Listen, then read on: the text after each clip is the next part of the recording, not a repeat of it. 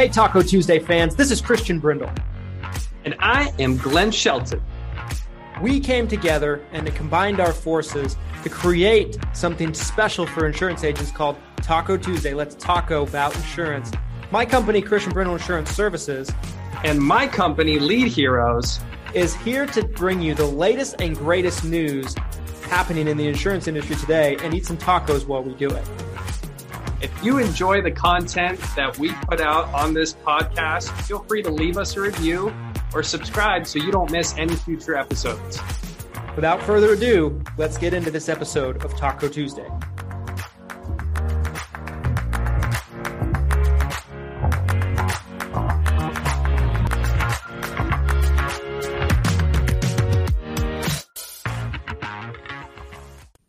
All right, so it says we're live. What up, guys?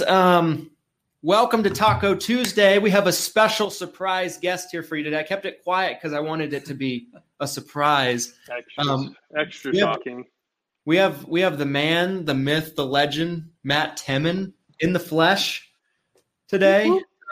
What's up, everybody? So this is exciting, and I'm just making sure that we're actually live in the group because sometimes StreamYard deceives me. And yes, there we are. We're good. Welcome to Taco Tuesday, guys. Hope everybody had a great 4th of July holiday weekend. And as you can see, Glenn's beard is growing to the point where it's any longer. He'll be a full-blown mountain man. And here we are, Taco Tuesday. So, okay, Glenn, let's see what tacos you got today for us. Are they homemade? The picture that you guys saw in the group today, that was the actual taco stand I went to. We have street tacos. I don't know if you guys can even really see. They are delectable, though. Let me tell you.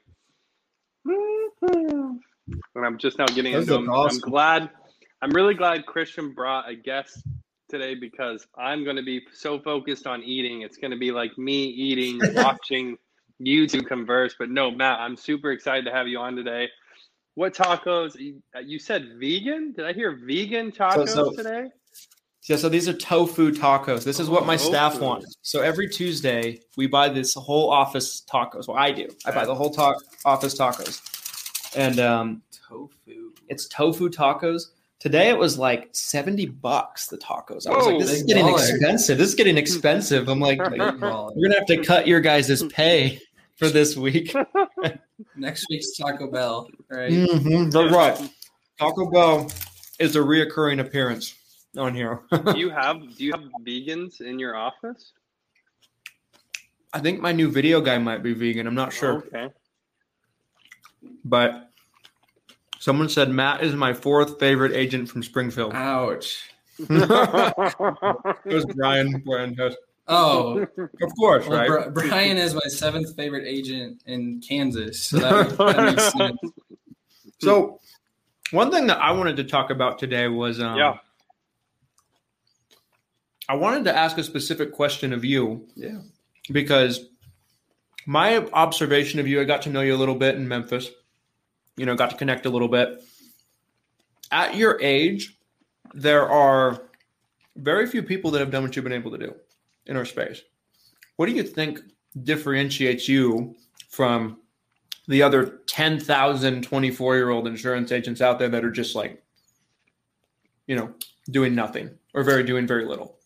So, there's a lot of answers to that, but it's a very flashy industry. Mm-hmm. If you make any money at all, you try to show people. At least that's what I've experienced. I mean, I did it when I first started. I thought I was balling my first month in the industry. So I went out and bought a car and went on a ton of vacations and stuff. But I would say if one reason would be just investing back into the business. Like I pay myself a very small salary out of the business. Mm-hmm. That's what I live off of. And then everything else just goes back in. So I'm big on delaying gratification. I think that's super important in any business, no matter what age you are, whether you're 24 or 42 or whatever, you need to invest back into the business initially. Or you're going to be a salesperson your entire life if you never invest back in. If you want to build a business, you're going to have to invest money. And the number two would be just investing in mentorship. So anytime there's a program, anytime there's a a group, anytime there's an event, I try to be there. I can't be to everywhere, but like the Medicare Monster stuff and a lot of, you went to Justin's Behind the Agency, Justin Brock's, I'm going to that 8%, a lot of Cody Askin stuff. Like I'm just trying to soak it all up. Yeah. And then specific mentorship from people in the industry, like the Medicare Bobs and that. So just investing in the business and seeking mentorship and just being consistent. Yeah. All it's really been for me. I love it. I mean, I think that there's so much wisdom in that because it's delaying the gratification, which is really hard to do when you're 24. I've been a 24-year-old insurance agent. I wasn't delaying gratification as well as you have. Like I was like, so when I first got in, I was 20. At age 21, I think I was making like $5,000 a month or something like that. And I thought I was like on top of the world. And I remember I took a month and I went with a friend of mine to Malaysia. Cost me a ton of money. Sure. I spent a ton of money on this trip. Like I look back on that, I'm like stupid, just dumb. Like I wish I had that understanding right from the get-go. And I feel like guys like you, guys like Josh Lustig, because I think he's the same age, right? Yeah. Like he's a little bit older. I'm the younger guy, so it works out. He's got the gray hairs. I see him coming in. That's for sure. He's working too much. That's all it is. That's right. Getting up at 4 a.m. and taking ice cold showers and stuff. That's right. Yeah. But I feel like there are a lot of young agents, especially like in this group, that Glenn was super young when he started as an agent. Yeah. Like I feel like that mentality is lost on a lot of people. I think one of the hardest things as an agent, and like I've talked about this before, but it's really like managing the money, managing the finances, marketing budgets. Like I feel like, there's so many great courses out there. I would love to see a course like, business basics, business 101, right? Like, basic accounting, money management, because once you figure that out, it took me years to, I feel like, to figure out. I'm kind of in the same boat, I'd say, as Christian, where it was like, you got a bunch of money, you blow it, and then it's like, whoa, where'd all my money go? Like, it takes a lot of discipline to do, what you were just talking about doing, saving money, reinvesting it, putting off that gratification. But there's no doubt in my mind, if you can do that as an agent, as an investor, as a business owner, it's going to pay so many dividends down the road. Which, I think first and foremost, you really want to pay yourself first, right? Moving forward. So I love that. Matt, I'd love to hear a little bit more about some of these accomplishments. I don't know you as well as Christian does. This is really one of our first times talking face to face like this. So I'd love to hear a bit more about your backstory, coming into the industry and kind of some of the accomplishments that you've already made so far. Yeah. Well, I hate talking about myself, so it might be a little awkward. But, I started in the industry about 3 years ago. When I'm 24 now, so I was 21 when I started. Started out with a heavy life-focused IMO. So I got into mortgage protection, and it was great. I mean, making money. I was having to travel like all over the place to get the leads I needed because that's direct mail. And in Springfield, Missouri, like you could get like 3 of these a month. So I was going to Milwaukee and Dallas and Omaha, Nebraska and Ohio, like all over the place to make it happen. And, selling a decent amount in the, 30 to 40,000 a month range at the time and growing a little downline. With the life, we got to about 100,000 a month of issue paid as a group. And then like my first year, I issued about 350 in life. So, but as Medicare agents know, there's no back end money, and with how we were selling the life insurance, there was some rolled up debt and some things that happened there. So when that happened, we were just looking at different avenues, and Medicare is where we decided to go. So we started doing Medicare about 1.5 years ago.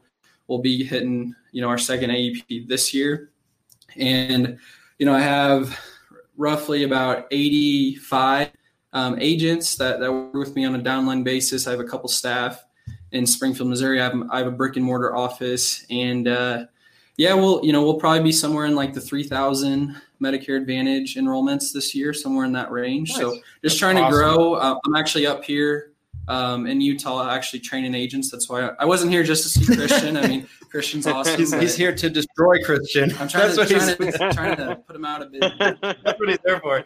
He's here smiling in my face, but then during the day, he's like, all right, so Christian's client is over on that corner right there. So let's go knock that door. Hey, that's exactly what. How did you know?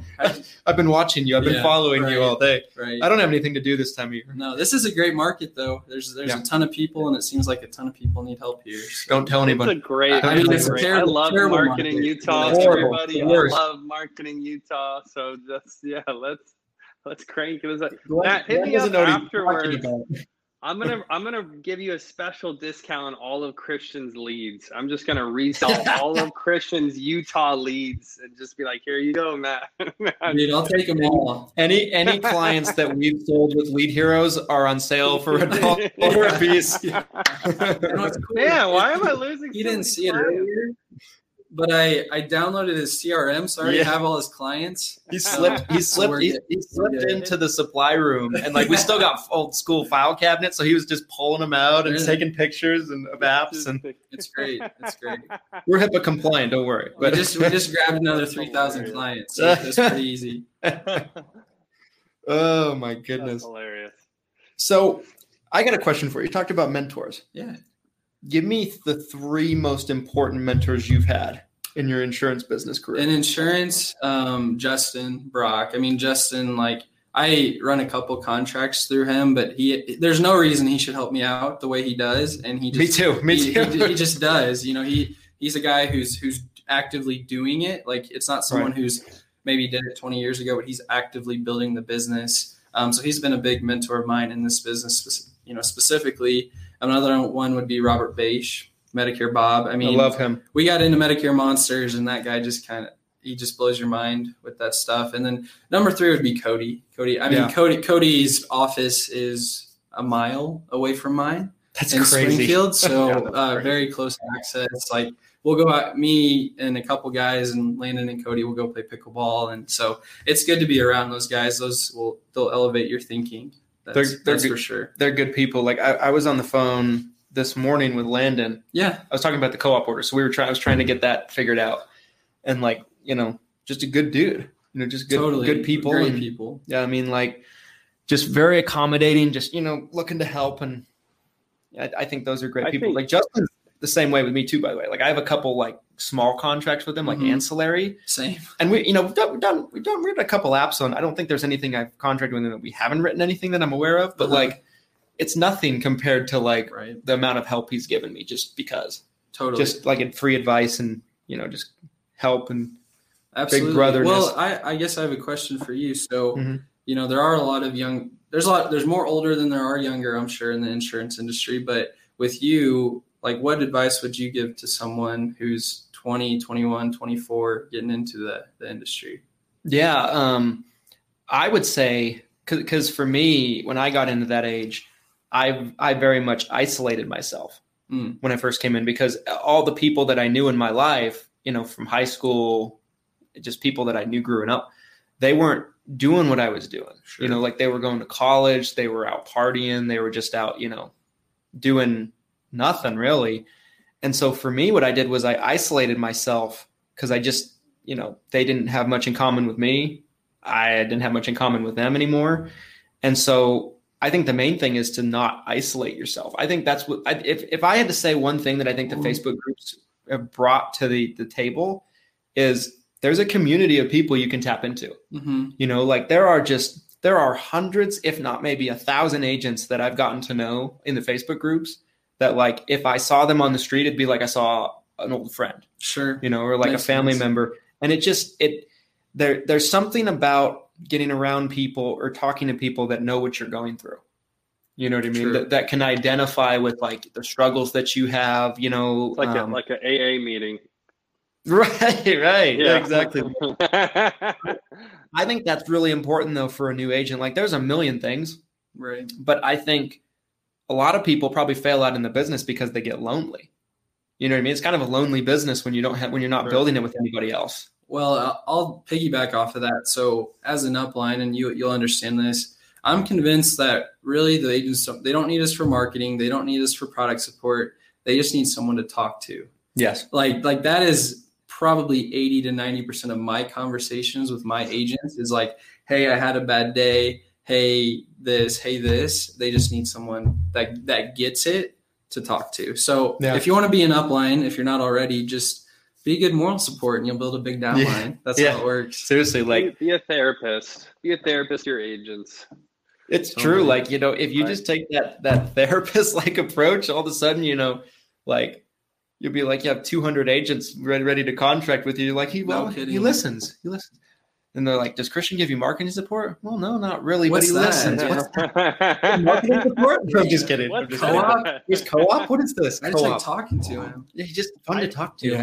But I think to kind of go off that whole question, I think new agents, especially now, they get so distracted by everything. Like, oh, I want to sell Medicare Advantage and MedSup and dental vision hearing and PDP and final expense and long-term care, short-term care. It's like, pick one product, like sell that one product for at least a year. That's usually what I would tell someone, like, hey, sell this and know it inside and out. And then after a year, if you want to do something different or add something to it, then let's start looking around. Because I think too many new agents will get completely distracted by chasing way too many things at once.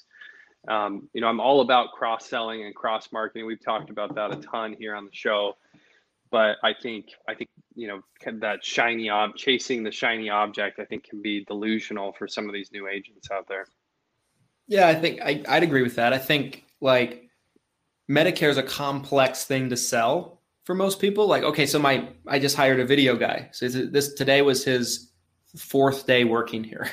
So he's still like very new, but I'm still trying to train him on just Medicare basics because he's going to be writing content for us. He's going to be making posts. I'm like, you got to have at least a workable knowledge. Right. So like he's 19. So he's sitting in here with me. I'm on the whiteboard. I'm drawing stuff out for him. And I'm looking at him and it's just like, there's emptiness in his eyes. Like, he's like, I'm like, do you understand what I'm saying? He's like, yeah. I'm like, okay, explain back to me. He's like, That's like me training new agents. That's what I feel like. Right. Like I don't like just talking to people and I'm like training somebody and I feel like it's just like that, like I just want them to be able to retain it. I feel like if you're trying to sell Medicare, you got to master it before you really worry about this other stuff. Like if you see people like, okay, let's use Justin for an example. Like Justin's office does annuities, they do ACA, they do, life a little bit, they do Medicare in bunches, right? But to my knowledge, I don't think they were doing all of that like from day one.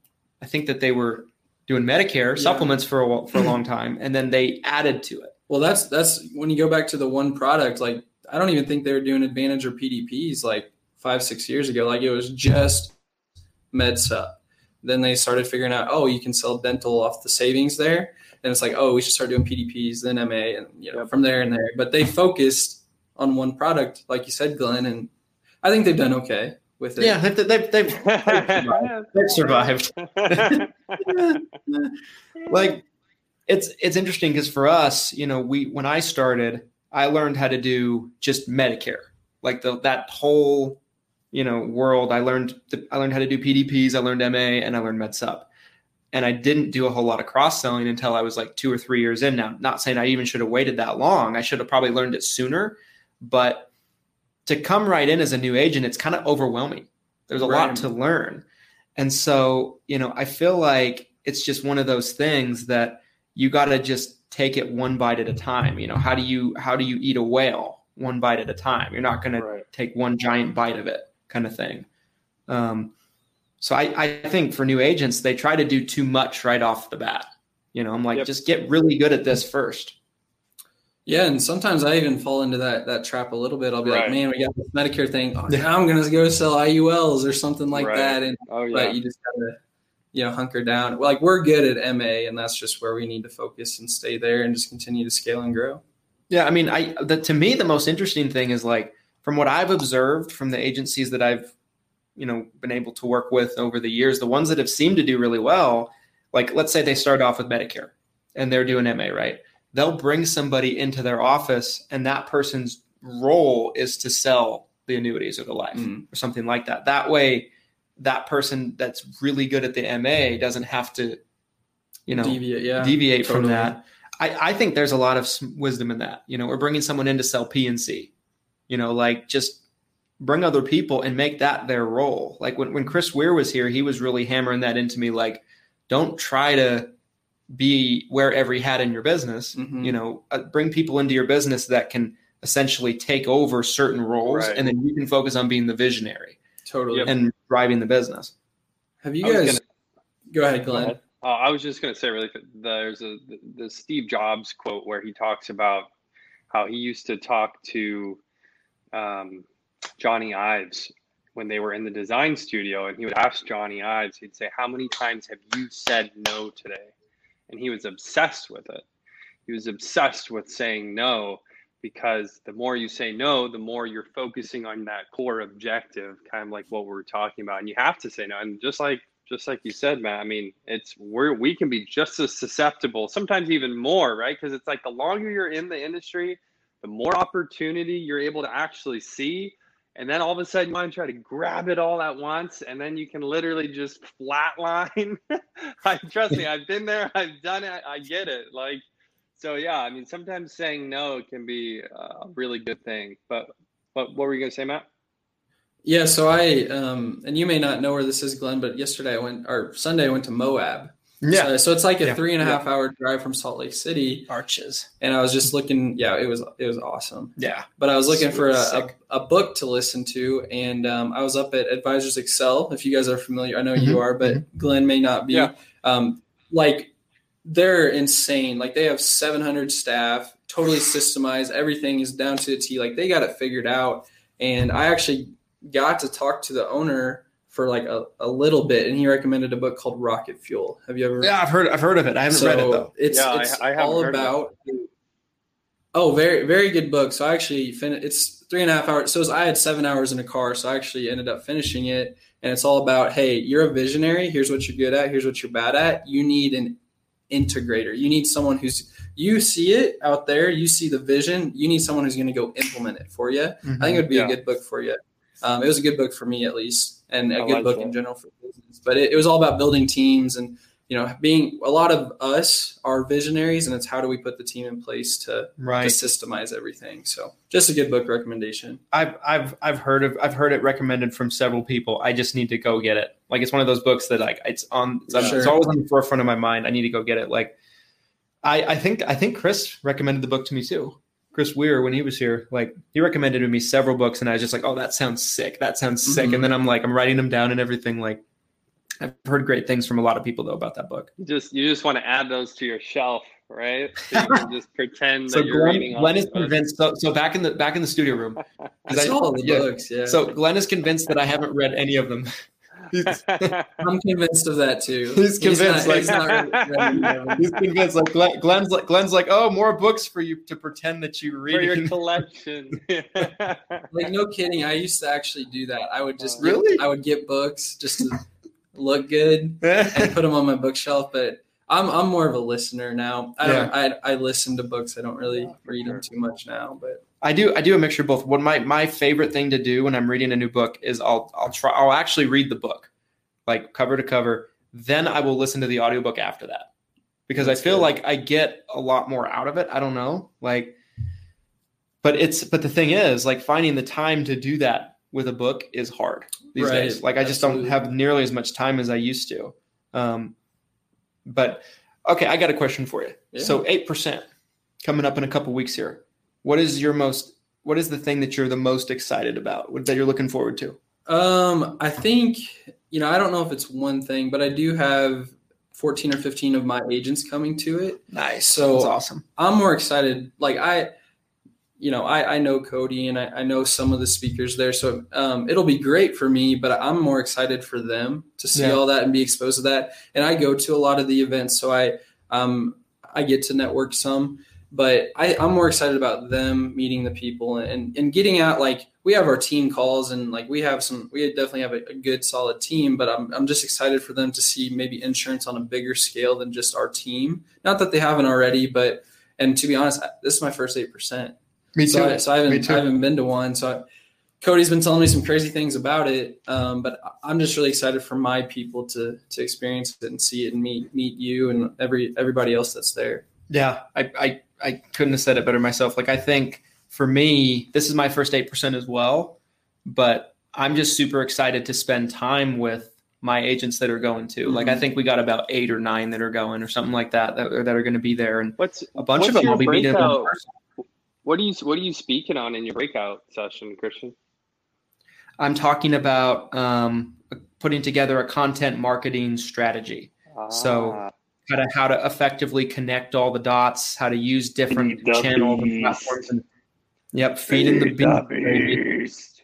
But it's going to be different than for anybody that was at Medicare Con. It's not going to be the same exact speech. It's going to be similar, but it's going to be a little different. It's going to be more about kind of connecting different channels to each other, how you can use them efficiently, smartly, have them help each other, and that whole jazz. Is there someone from Medicare conference that can verify this, that you're not just copying and pasting? I want He was there. He was there. Matt's going to have to keep you honest then. Okay. Matt's got to come to my breakout and screw everybody else's. That's what I have to now. He's going to have to. Yeah. So I saw today that so we were talking earlier, but like Bache is going to be there. Mm-hmm.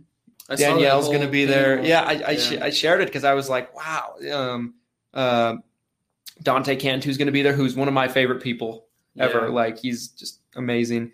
Of course, Galen's going to be there. Taylor looks like is going to be there. Like, that's a powerhouse right there. Totally. Like, you want to talk about people that are doing big things or have done big things in the industry. Like, that's the lineup right there. So I'm excited for that. Totally killer. Glenn, have you met Robert Bache? I'm sure you met. Yeah, I've had the opportunity. We talked to him here on the show last year, and then I've had a chance to talk to him individually. I actually worked with him several years ago as a client before any of this. But unfortunately, I haven't had the chance to meet him in person. It sounds like Christian might even get to meet him this coming weekend while he's in Florida, which I'm very jealous about. He is just I guess, like, the thing that shocks me about Medicare Bob, for those of you who don't know who Robert Bache is, Medicare Bob, he's just very open with how his business runs. And a lot of people are, they'll throw a wall up and they don't want to necessarily tell you, like, hey, this is exactly what I'm doing. This is how I do it. And, like, he's always, from day one, anytime I've talked to him, he's always been just an open book. And I just think that's amazing to have someone like him in his position and just be like, hey, this is what I do. This is how I do it. And I think we need more agents like that out there. Yeah, for sure. Like, I had a situation like 4 or 5 months ago that, like, I had a very difficult decision to make here in the office, and I wasn't sure what the right decision to make was. So I hit him up, and he's like, it was like on a Saturday. I just sent him a DM. I'm like, or I might text him. I'm like, bro, can I pick your brain on something? Hits me right back up. He's like, yeah, call me. I'm like, okay. So I call him, and he's on the phone with me for like 45 minutes, and he's just dropping like bomb after bomb after bomb. Like, I'm just like, at first, like the first couple things he said, I was like, wait a minute. I'm like, what? I'm like, What did you just say? I was like he is definitely, the real deal, and he's just a very, very just down to earth, cool person. I had a question, Matt, based on your business model. So are you guys, when you mentioned brick and mortar, so is that more of like a location for the agents to come into? Are you really having prospects come into your office? Are you doing face-to-face? Are you selling over the phone, seminar? I'm just kind of curious to know more about your business. Yeah, so on a personal basis, I would say of the sales I make right now, probably 85% of them are coming into my office to meet with me, which is ideal, right? Like that's great. I really need to get to a point where like all my sales are telephonic because I'm traveling a lot to help agents. I'm just very busy. So the in-person appointment is great. Like, it's very profitable, high retention off of it. I just, those appointments a lot of times go an hour and a half, and the sales cycle just needs to be shorter on that. So I'm looking to go a little bit more virtual. There was a point in COVID where I was just selling a lot of med subs over the phone, but with that going away, we got, back into seminars and that type of marketing. But on a downline basis, I have some final expense agents specifically, but all my Medicare guys, they're all face-to-face. So I have no telephonic Medicare. And then I have a final expense agency in Florida. They're all face-to-face. And then I have like 5 final expense telesales guys.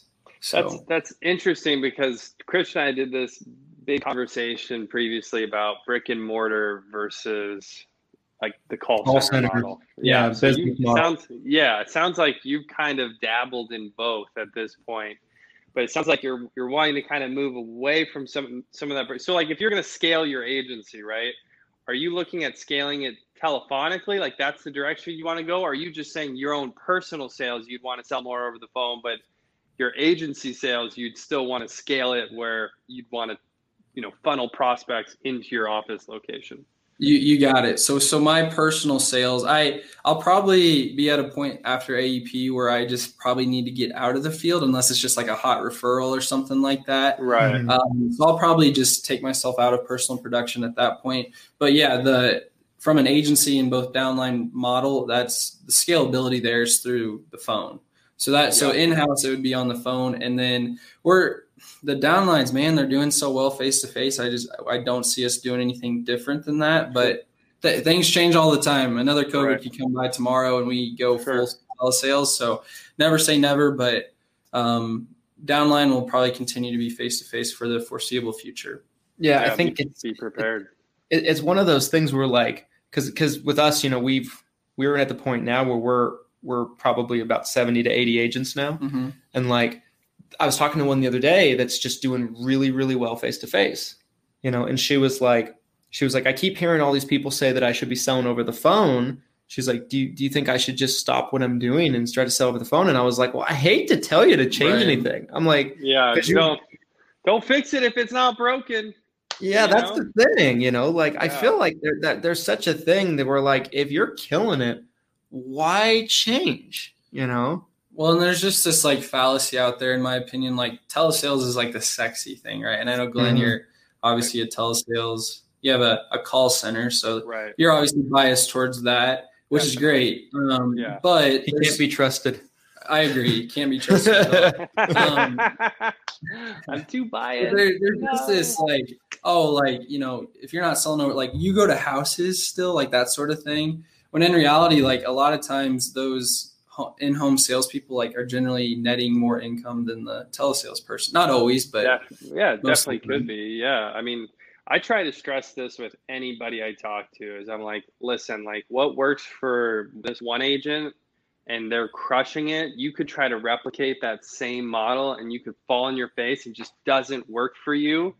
So I'm definitely biased towards call centers and telesales and selling over the phone, selling online. Like I love it. I would definitely push people towards that. But at the end of the day, you're a face-to-face agent and you can make $500,000 a year writing face-to-face. Don't stop doing it just because telesales looks sexy. I couldn't agree more. So the thing is, I mean, Glenn is such a believer in the virtual and doing things digitally that he's not coming to 8%. I'm just going to carry around a laptop and he's going to be on it, and because he won't physically come there because he's too digital. I exist only here. He's too digital for that. He's too virtual. No, I'm hoping to catch next year's 8%. You guys will have to go get your first experience out of the way, and then you guys can be my ambassadors next year. Dude, I was so upset with you when you said you weren't going. I was like crushed because we were going to do an in-person Taco Tuesday, and then like all my hopes and dreams just shattered. Hey, that's still going to happen. That's still going to happen. We are going to do that. In like 10 years when I'm 40. 2042. I have a couple of, I'm actually moving. So that's one of the biggest things I've got going on right now. And then my son is less than 1 year old, so just a lot of extra work at home that I'm still dealing with. So next year, though, I'm feeling good about the possibility. I'd love to go to a lot of these. I'd love to go to the next Medicare conference, and I mean, it seems like there's more and more. It seems like every time I open social media, it's like another conference that didn't exist has been created. Sure. So, yeah. So I would love to.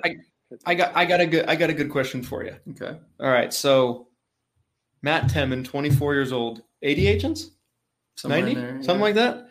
And I think you told me before, like on a Clubhouse, that like that's just the ones that are producing, right? You have a lot more that like are under contract. Yeah, I just don't count it. Like they make it's just not worth looking into. Right, for sure. But so talk about recruiting for a second. Like if there's somebody out there that's the business model they want to build, to where it's like build a big downline, maybe, they aspire to be an FMO. Sure. Right. Talk about recruiting for a second. Like what has made you so effective? Yeah. So there's a lot of agents out there who are just not getting the support that they need. And so I always thought that recruiting was just like, you would either get them now or you would never get them, right? Like if they didn't want to move their contracts now, or maybe it was a new agent, like you would just, okay, like next, like kind of like a final expense sale, just kind of, it was what it was. But what I found is that generally speaking, if someone comes to me and they need help with something, so like the agent here, he wanted to learn about seminars. He also didn't initially want to move his contracts. So I'm like, okay, I'll teach you some stuff. Well, he starts asking me questions, and I'm like, normally you just wouldn't want to take the time to answer those questions, but I knew there was some potential there. So I continued to help. I mean, this was like a 3-4 month process. And then his FMO where he was messed something up, and guess who he's looking for? So he moves his stuff to me. So recruiting, like it's a drip. It's always a drip especially on current agents, because nobody just is like, yeah, I'll move my contracts like instantly. It just doesn't happen like that. It's a constant drip, and you have to add value. So if you want to build an agency, you want to build an FMO, it's like, what's your value to the marketplace, right? Like what can they not get anywhere else other than you? And so what I did is I brought all the marketing in-house. So we generate all the leads for all my agents. We do $7 Facebook leads. I have a seminar system. So like all my agents buy leads. They don't buy leads from vendors. They buy them from, sorry, Glenn. I'm sorry, man. Cancel the whole show. It's over. Cancel culture. Turn the show off. Cancel culture. Get him out of Taco Tuesday's done. So we do that. And so like I'm staying up to like all night, putting ads together and all that stuff, and doing zaps to Google Sheets, because I care about my agent's profitability. Like it's one thing to say, hey, go do a lead drop, go buy Glenn's telemarketed leads. Again, they're great. No. But I'm just saying, it's like I wanted my agents to have real net income. And so on the live side, that wasn't happening. It really, like the issue paid leaderboard looked good, but after leads and gas and all that stuff, like there wasn't real net income. And so I was like, how? Because where do agents struggle? It's marketing and then appointment setting generally for face-to-face agents. Yep. And so I was like, how can we take that all pretty much in-house? And so the next step in that is actually bringing on in-house appointment setters that would just be at cost to the agent. So that would be roughly about $12 per set appointment. And then I am just there for my agents, like all the time. Like my agents will be like, holy cow, like you call me so quickly. Like my agents will send me a text like, hey, need help with something, bam, on the phone. So I'm always there for my agents. I figured out how to get them in front of more people with less money. And then I know my stuff. I like it. I mean, there's a lot of value there. Yeah. Like they're an agent, like I can tell you around here, I don't want to say any names. I'm not going to pick on anybody here, but like there's the big FMO. It's a cereal. There's the big, there's the big FMO here, right? There's there's a couple of other smaller sized groups, that like they probably have 300, 400, 500 agents here locally. Mm-hmm. They do a lot here. And then there's probably like us and a couple of other groups and things like that. Stonehill is downtown. They do a good job.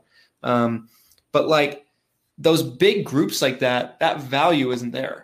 I agree. You know what I mean? Like that value just isn't there. Like there's an agent that works with us here locally. Before you came, like an hour before you came, he calls me up and I pick up. Just pick up, answer the question. Like I'm trying. If I'm able to pick up, I will.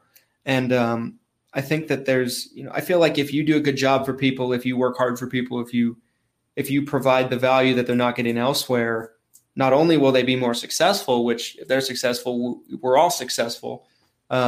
But they'll also be comparing it to the experiences they had with their prior home. Mm-hmm.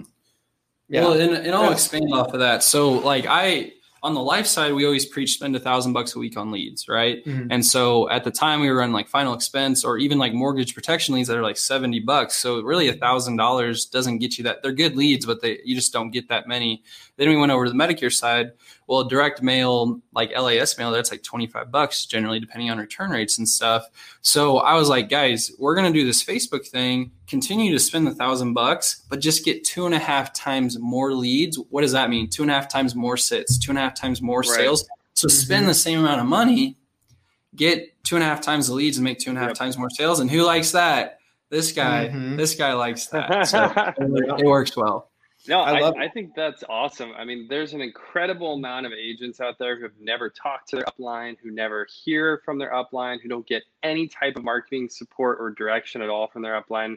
I mean, I would say at Lead Heroes, there's probably at least one call a week, if not more, where an agent is literally like, hey, haven't heard anything from my upline. I don't know what I'm doing. Like, can you please get, so like anybody who will take the time to do what you talk about doing and like getting in front of agents, like, you're the type of person that I want to promote because, again, there's the majority of uplines don't provide value to their agents. And what happens when that happens? Well, that agent is probably going to fail out of the industry. And we need a bad review on Glenn's FMO, on Glenn's FMO list. yeah, they do. But that's the goal should be, and just like 8%, it kind of ties 8% Nation back into this too, is like, how do we keep more agents on? And even if it seems like there's an abundance of agents, there's not. In the direction, like we talked about again at the beginning, most agents are 50, 55. That's the average insurance agent. So 10 years from now, when they're all retiring, there's going to be many more seniors who need help and that many less agents to help them.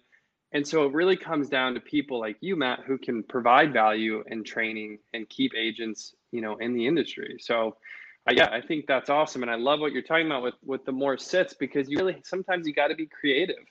If the same marketing, like you mentioned with mortgage protection, I worked mortgage protection for years. I totally get that whole market, and it can be a zoo. It can be a circus. So, kind of trying to backdoor some of the life sales from the Medicare side, I think that's great. So what is the ultimate goal for Matt Tettman? Like what is the, if you maybe just like picture yourself, let's say 10 years out? Yeah. So I've been thinking about this a lot, and like these numbers like might just sound out of this world, but I was listening to that Rocket Fuel book, and I'm like, man, like where do I want my revenue target? And I'm like, $10 million, $10 million a year. Like, and how do I get there? Well, I figured out it's probably going to take about 30. And how it would essentially turn into like a full FMO. Mm-hmm. So it would take about, 800 agents, and then about 800 producing agents to get there, and a staff of about 30 people, just all agent support, and then potentially even doing like a local LOA office, reduce sales that way.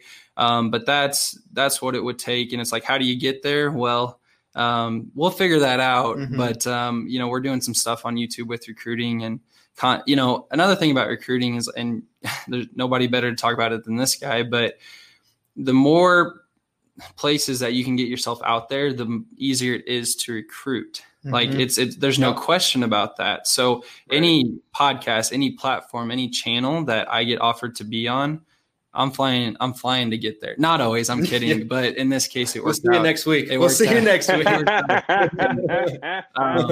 But the more you can get exposure and get your, like, what if Cody Askins tomorrow started recruiting? How many people could he recruit? A ton. Yeah. I mean, 10,000 easy. So the more you can get yourself out there, the more people know you. Mm-hmm. Like how easy is it for Justin to recruit? Super easy, because a lot of people know him. Mm-hmm. So that's super important. Yeah, I love that. I think it's, it's familiarity, right? Like how much, because in my opinion, I think there's a true psychology to it, because people do business with people they like, know, and trust. We've all heard this a million times over the years, but the more they see you, the more they identify you with a certain topic, right? Whether it's on, they watch your videos on YouTube, they listen to a podcast, they read a book that you put out, an ebook, they see me post 12 times a day in my Facebook group, right? and drive people nuts. I had someone literally the other day, they're like, they're like, I'm tired of all your posts. Every time I get on, there you are. I'm like, you can leave. I'm like, I win. Yeah, I win. That's my response. I'm like, block me. Yeah. I'm like, you're in the group. Remove your there's been people that are like, remove me from the group. I'm like, you're too lazy to remove yourself. Oh man, dude, I've gotten those agents that I've emailed. They're like, unsubscribe me from your list. I'm like, the button's right freaking there, dude. Like, there's an unsubscribe here button literally on the email. That's hilarious. So one thing I wanted to touch on, because you mentioned that you guys are doing the YouTube stuff. Mm-hmm. And I think your content is fantastic, by the way. Doing a poor job of YouTube, by the way, but we're trying. Well, the videos I've watched, like they're very high quality. The thumbnails are on point, like they're eye catching, like everything and the content is great. The message is so good. Like if you're not subscribed to Matt's YouTube channel, guys, you should go check it out because I think it's really good. One thing I noticed is in Memphis, because you guys were doing the interviews in Memphis, right? Mm-hmm. So this guy, asked, he's like, you want to do a video? I'm like, sure. So he's like, all right, come up to my room and we'll do a video together. I come up there. I come up to my room and he's naked. No, I'm just kidding. There's like a full team of, there's like a production team. That was the next night.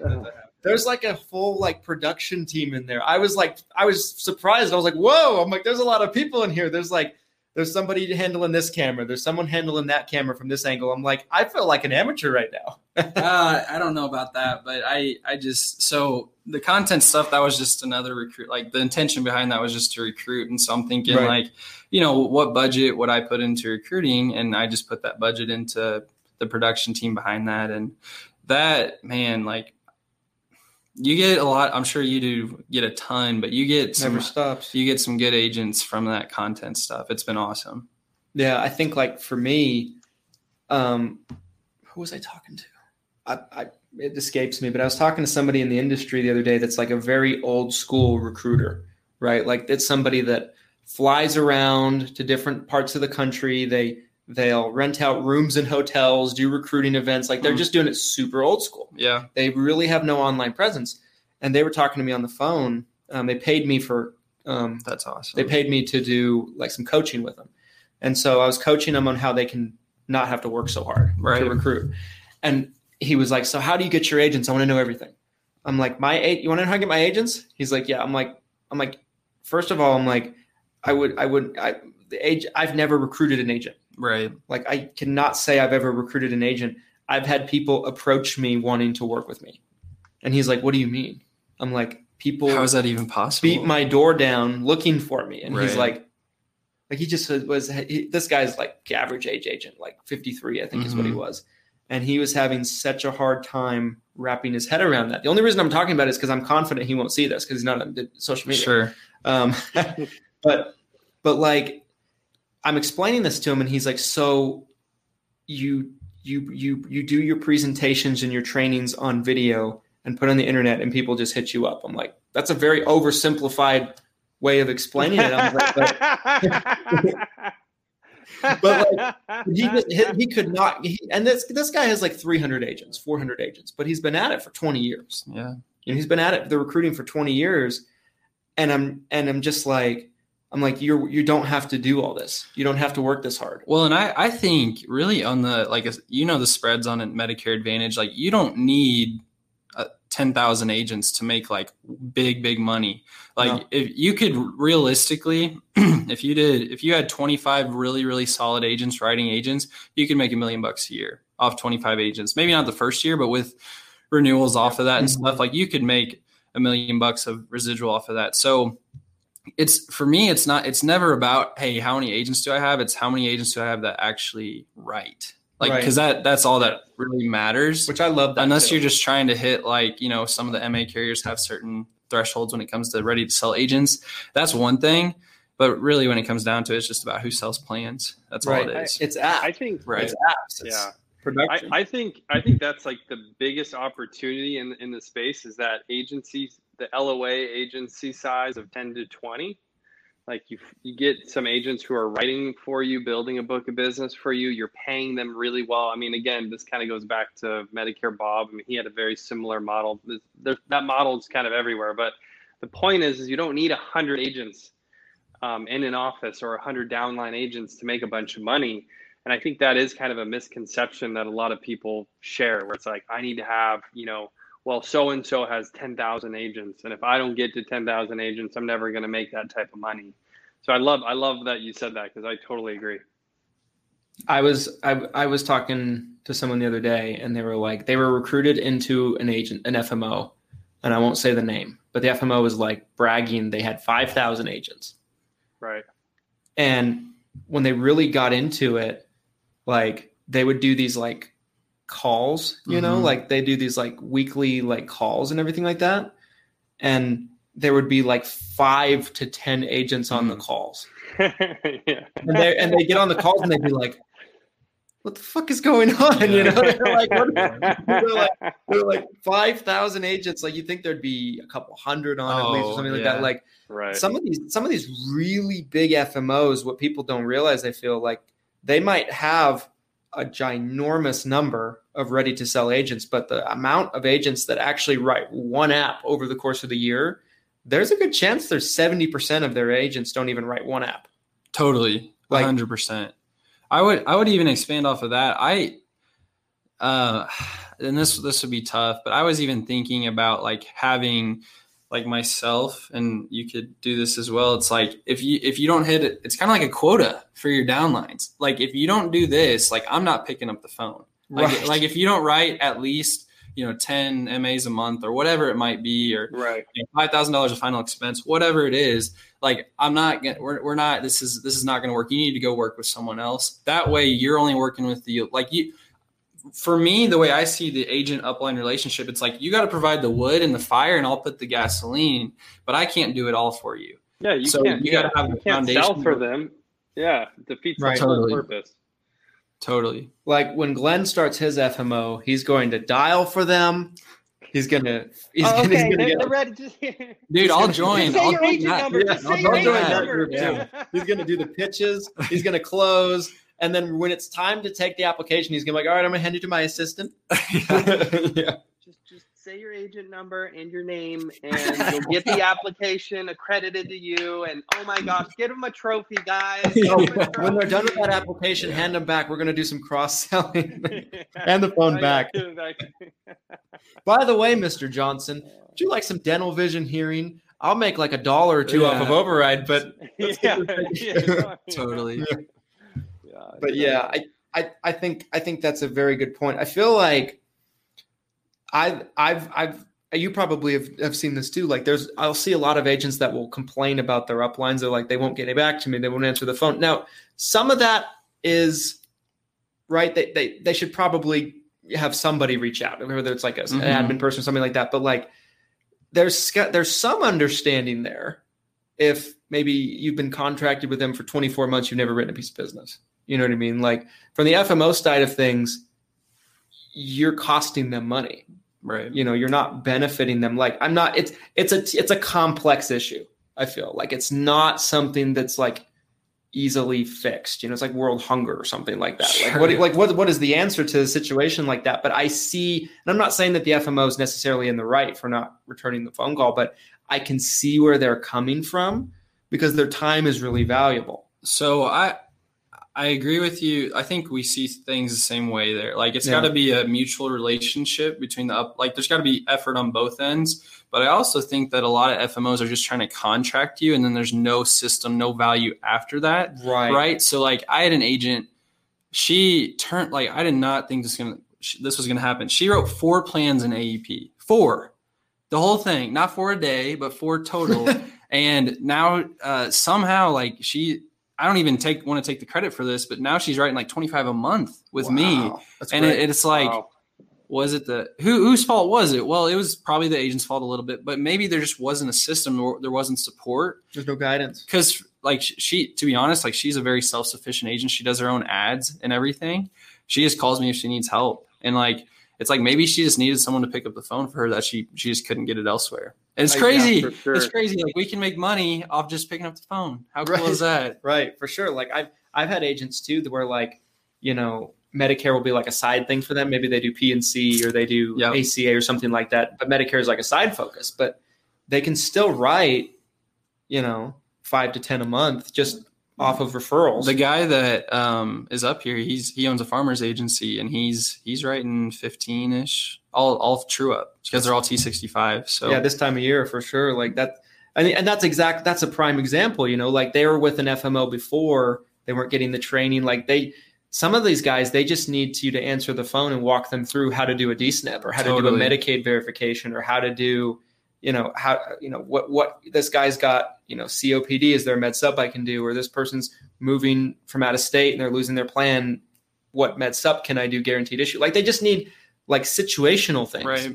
It's not like it's 25 hours of Zoom calls. It's just, they need just like a question answered here or there. And that can be the difference of them writing 0 or 2 or 3 over 6 months to writing 10 a month or more. Totally. I mean, when I started in the business, we like flipped hard from final expense to Medicare. So I didn't have an upline to teach me Medicare. And I was going into these houses selling Medicare Advantage, no Sunfire, no Connecture. Oof. Like I didn't know anything. So I like went 0 for 25, my first 25 Medicare sits. Not that I couldn't sell. It was just that like, right. I don't know what's going on.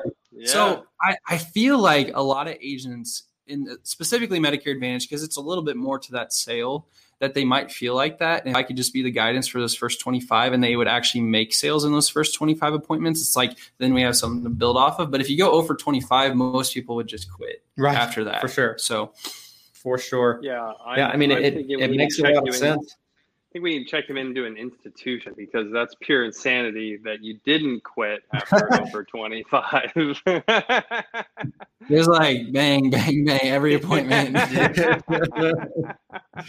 like that's what it takes, though, man. That's this whole industry in a nutshell, for sure. That's as much PTSD as like going to war and coming back. Like I can still see it at night. Right. Yeah. But no, like there's a lot of agents that I'm sure can, that have been through a lot of that, because they probably didn't have any training at the beginning. Like if you don't know the ins and outs of Medicare, like you're going to be lost. It's like not a simple sale. I know the feeling, and I've been there. So I just try to support. I mean, like I would plug drugs into Medicare.gov, and maybe I got the dosages wrong or something like that. And the annual cost would be like $70,000. Yeah, I know. And I'm like, Mary, I'm gonna have to come back. I don't know what's going on. You're like, you put the screen around your book, like, how does this look? How does this look for you? Does this look right? Oh, I'm paying, $60-$70 a month. Well, how's this look? How about $7,000-$8,000 a month? Right. How do you feel about no benefit changes, but paying 100 times more? It's like, it's weird. Nobody said yes to that. I don't know what the deal is. I don't know. Well, you have to take an assumptive close, right? You have to be like, all right, Mary, you can. Would you like that to be Visa or MasterCard? For $0. Well, it is, but someone's got to pay those drug copays. Right. That's funny. But yeah, I mean. Well, I want to be respectful of everybody's time.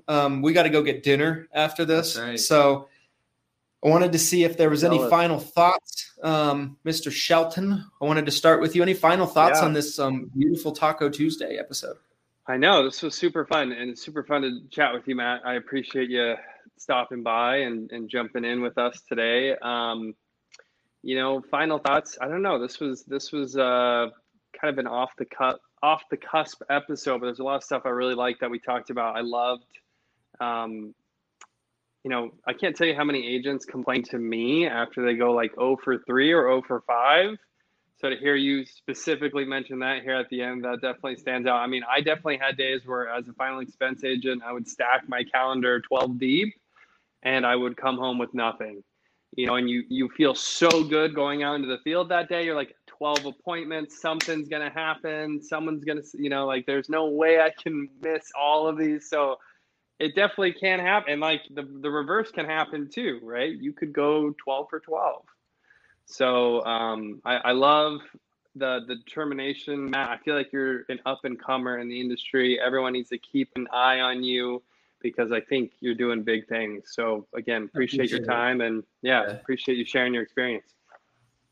Well, thanks for having me, guys. I really appreciate it. So where can people find you? What's the best place for people to find you? Probably just texting me. So my number's 573-418-9806. I do have the YouTube channel, so a lot of people will comment on there. So you can do that. And then Facebook, just Matt Temin on there. So awesome. Any final thoughts? I don't think we've had anyone just drop their cell number like that. Dude, yeah. Man, I'm always after my people, man. Call them at 3 a.m. Call me right now. Yeah, call me right now. Yeah. Yeah. Any final thoughts you want to leave with any agents that? Well, if you're a new agent, I am just so convinced that insurance is just the best industry out there. I mean, there's real estate, they're selling mortgages, they're selling cars, they're selling a lot of things.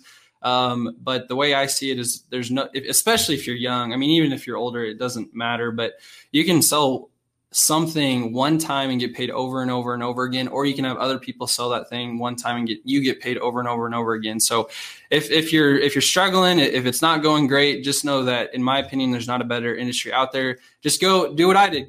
Go for 25, figure it out. And, whatever you want in life, you can get it.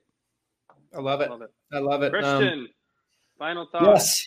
Yes. My final thoughts, guys, would be like, I mean, if to me, the biggest thing that I come back to, because I know what it's like to be a really young person in the industry, and I would say just understand what's possible. I feel like for me, I didn't really understand what was possible when I first started.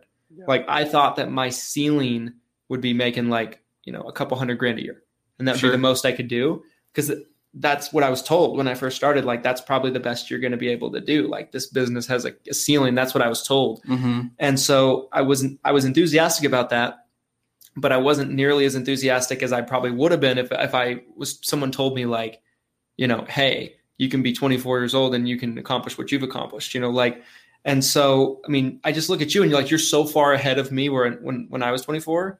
And if anybody watches this, just understand that your age is not a detriment whatsoever. I feel like it's very easy to convince yourself that people don't take you seriously when you're a really young person in the business. But it's just complete bull. It's malarkey. And you just got to get out of your own way. Right. 100%. And just understand what's possible. That would be my final thoughts. Love it.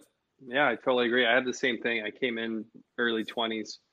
And that was a big thing for me, is I felt like nobody took me seriously because I was so young. So, yeah, hats off to you, Matt. You're crushing it. I appreciate it. All right, guys. Thanks so much for watching. We'll be back next Tuesday, assuming I don't get stuck in Florida from all those tropical storms, And we'll see you next time. Thanks for watching, guys. Goodbye, Taco Tuesday Army.